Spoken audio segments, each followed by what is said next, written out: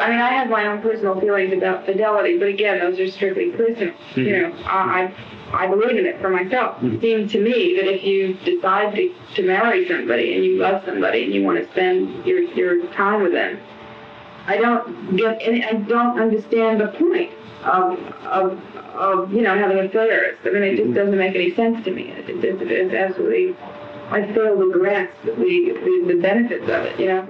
After the shocking end of her marriage to Robert Wagner, Natalie Wood met and quickly married film producer Richard Gregson in 1969. By 1970, the couple had welcomed their first child, Natasha Gregson, to their family. Lana, Natalie's sister, recalls. When she married Richard Gregson, she assumed that would be for the rest of her life. She had, met her mate and built her home and would have her children and have the life that she felt she did not have as a child. Gregson just fell right in. He fell right into the parties at her house and going places and doing things. He was very different from most everyone. He was more willing to show his feelings than facade. He was not facade. So he didn't hide anything he was feeling. He would get mad at me. He would get mad at Natalie. He would, be happy. He loved his kids. He had a lot of his friends coming to the house. Yeah, he fell right in, and he moved into Natalie's house so that Natalie could keep that same house, which she really loved, to raise Natasha in.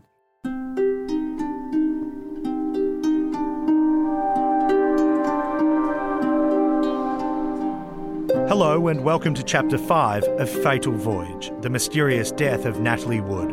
I'm your host, Dylan Howard.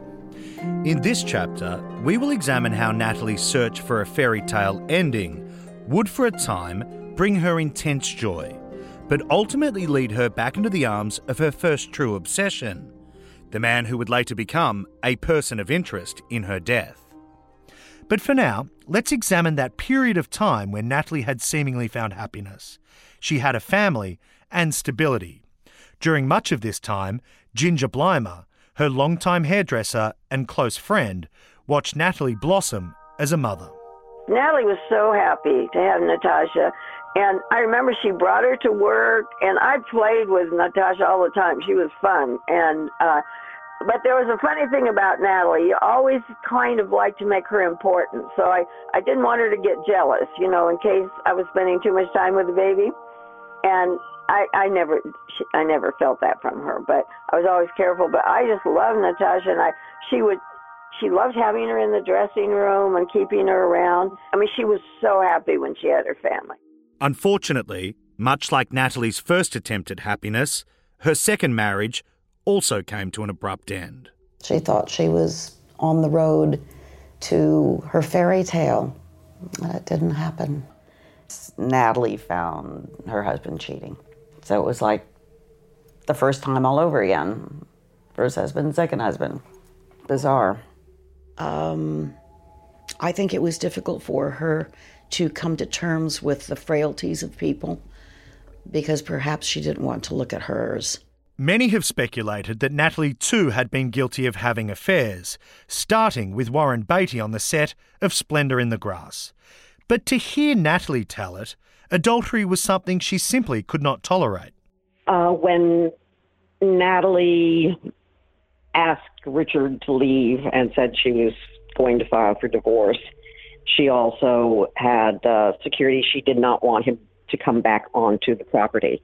She stayed in her house and just told him to leave. For the first time, I considered in horror the possibility that I might join the sad parade of famous movie ladies who would end up lonely after many divorces, clinging to yellowed scrapbooks and memories of faded romances. Just a few short months after leaving her second husband, Lana was invited over to Natalie's house. She called and she said, "Can you come to dinner," whatever it was, Wednesday night? And I said, "Sure, what time?" 7:30. And then suddenly my mom called me and said, Natalie called us and we're going to dinner. And I said, you are? I said, okay, I'll see you guys there then. And so it was the three of us, her entire family. And RJ stepped out from the dining room and Natalie said, I want to announce that RJ and I are getting back together again, going to remarry. Everybody was shocked. I pulled her aside and I said, what are you doing? Why are you doing this? And she gave me that other old saying, sometimes it's better to be with the devil you know than the devil you don't. We had broken up, gotten older. RJ remarried. The external trappings of our lives changed, but I believe that those changes don't in any real sense make you a different person, and to deny the validity of my feelings about someone a long time ago would be, for me, to deny that I existed. And I still don't accept that, because I would have probably felt better if she'd said, I've missed him horribly, he is the man I want to be with, I'm madly in love, any of those things, but not the devil you know and the devil you don't. That's how you describe a relationship? The hell was she doing it for? It still upsets me. I just don't understand. To Lana, it seemed as though her sister had decided to settle, to go back to RJ rather than risk loneliness. But was that really the case? To hear Natalie publicly describe her and RJ's renewed coupling, she had done anything but. Here's an excerpt we discovered from a long-lost interview with Natalie. I mean, we happened to bump into each other under circumstances where we went to somebody's house and didn't realize the other person was going to be there. And we hadn't seen each other really. Maybe from afar we would see each other at a big social gathering, but other than that we had. So this was the only evening where we really did begin to talk and all that. And I think we both felt very... I know that we did because now we talked about it. Very attracted and very sad and very bittersweet and very, terrible. We both went home and had an incredible emotional reaction. Yeah, I know. I guess it's good stop thinking about it because it's such a scary thing, I guess. Oh, it is. It's awful because, then we think to ourselves, having had that experience, but thinking, both going home to our separate homes and continuing with our lives and never thinking, but realizing that I didn't realize that RJ was having that same emotional reaction. And he never realized that I was, so the luck that we were able to get together and be able to tell each other that we both felt that way, it's pretty, I don't know what the odds are on that one. My father said nothing. No shock there. And my mom, I said to her, you know as well as I do what happened the first time. And my mom looked me in the eye and said, it's okay, don't worry, he's been cured. I said, wow, so it's a disease. I gotcha, okay, good. I wonder what kind of medication he was given. So my mom, stardom to her was her deity. And the golden couple were going to be back, America's sweethearts. So that's where she went and never looked back. Upon hearing of their reunion, the public was ecstatic. Professor of English and Director of Film and Media Studies at Rider University, Cynthia Lucia, explains. When in 1972, Robert Wagner and Natalie Wood got back together, it was that sense of, they always had been in love. They were probably too young when they married the first time to make it work. And now that they're older and more mature, hopefully everything will work out for them. Just months into being officially back together, Natalie and RJ were remarried on their 60-foot luxury yacht, the Splendor. Ironically, this would be the same boat that Natalie was last seen alive on the night she died, 9 years later. Sister Lana was there. It was on board the boat. And our half-sister from San Francisco and her husband came, and their 3 boys, and Natalie's therapist, and it was a crowded boat. The second wedding, Natalie seemed outwardly happy, but she also seemed more resigned to this is what her life is and this is what she's accepting. Perhaps that's a better word. Perhaps acceptance is a better word. And then after the ceremony, we were all asked to leave, and they sailed off into the sunset.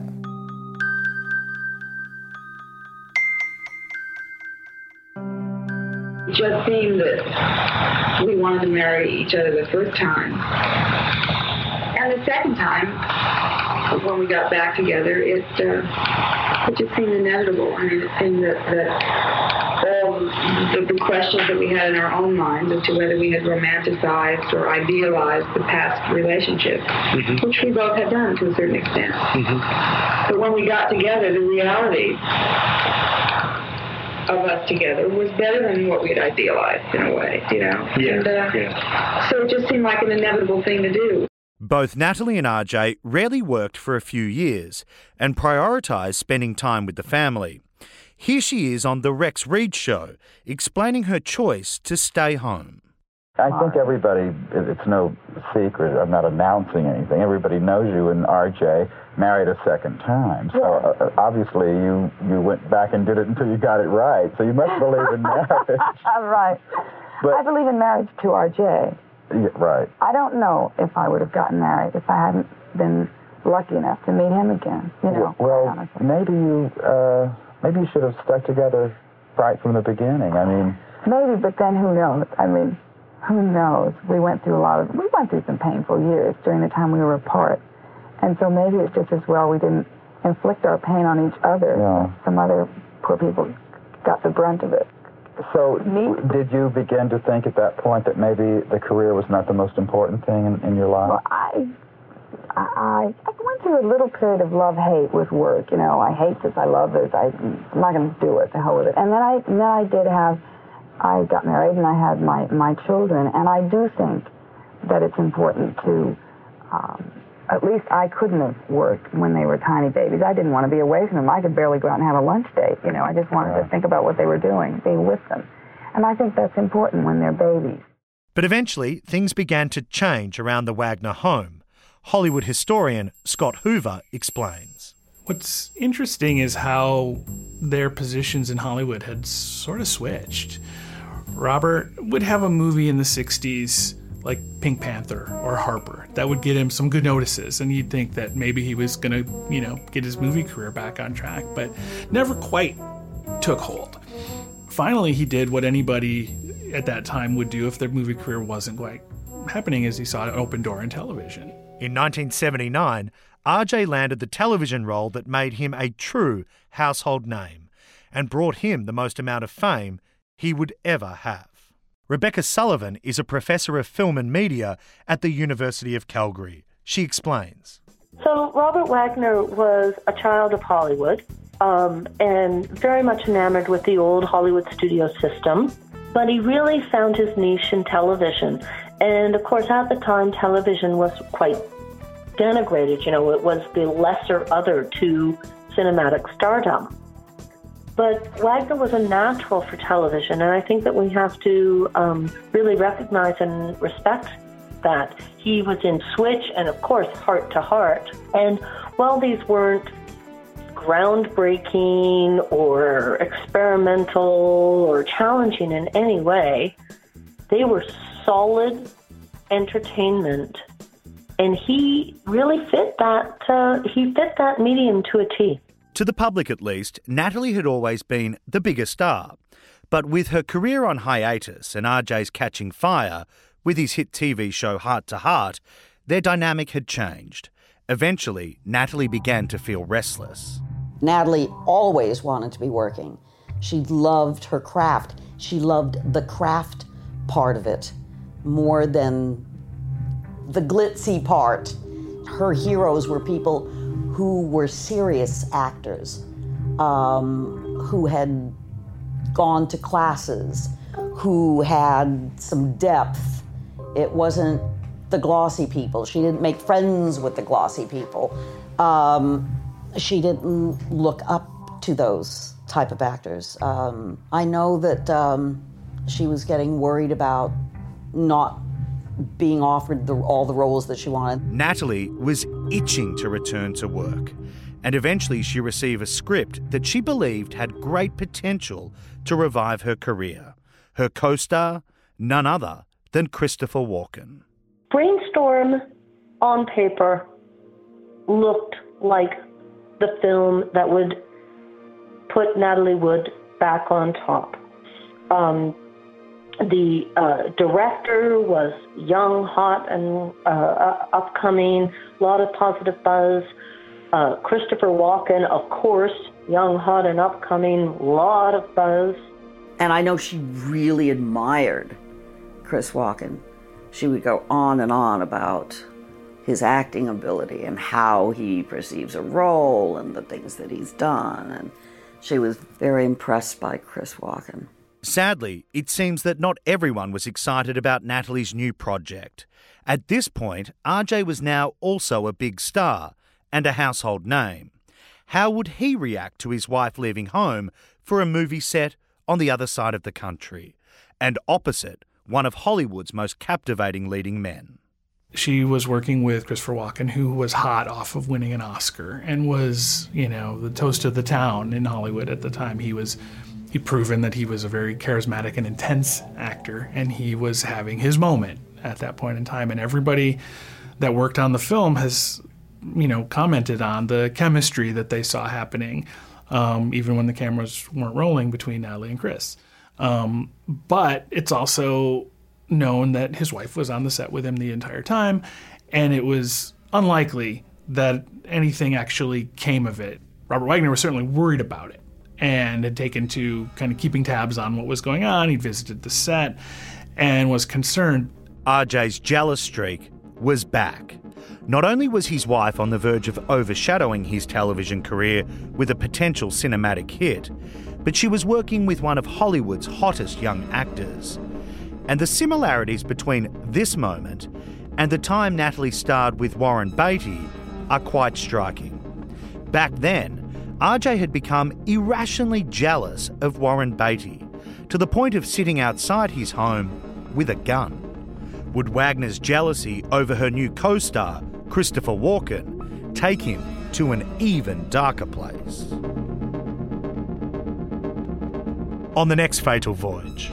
The jealousy started to build so much that Thursday night that Natalie couldn't take it any longer. I mean, he was acting so crazy. It was just so totally uncalled for. She was petrified.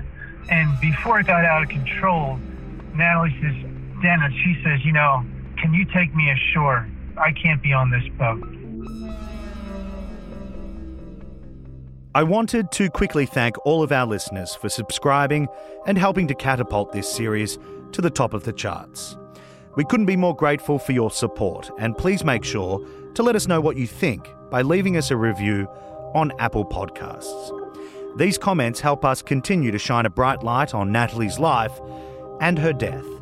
And a reminder, new episodes drop every Friday, and there's so much more to come. Fatal Voyage is executive produced and hosted by me, Dylan Howard, and American Media Incorporated.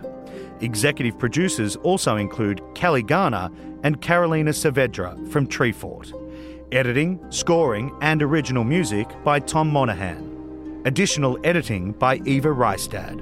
The series is mixed and engineered by Stephen Cologne. Make sure to subscribe to Fatal Voyage on Apple Podcasts or wherever you get your podcasts.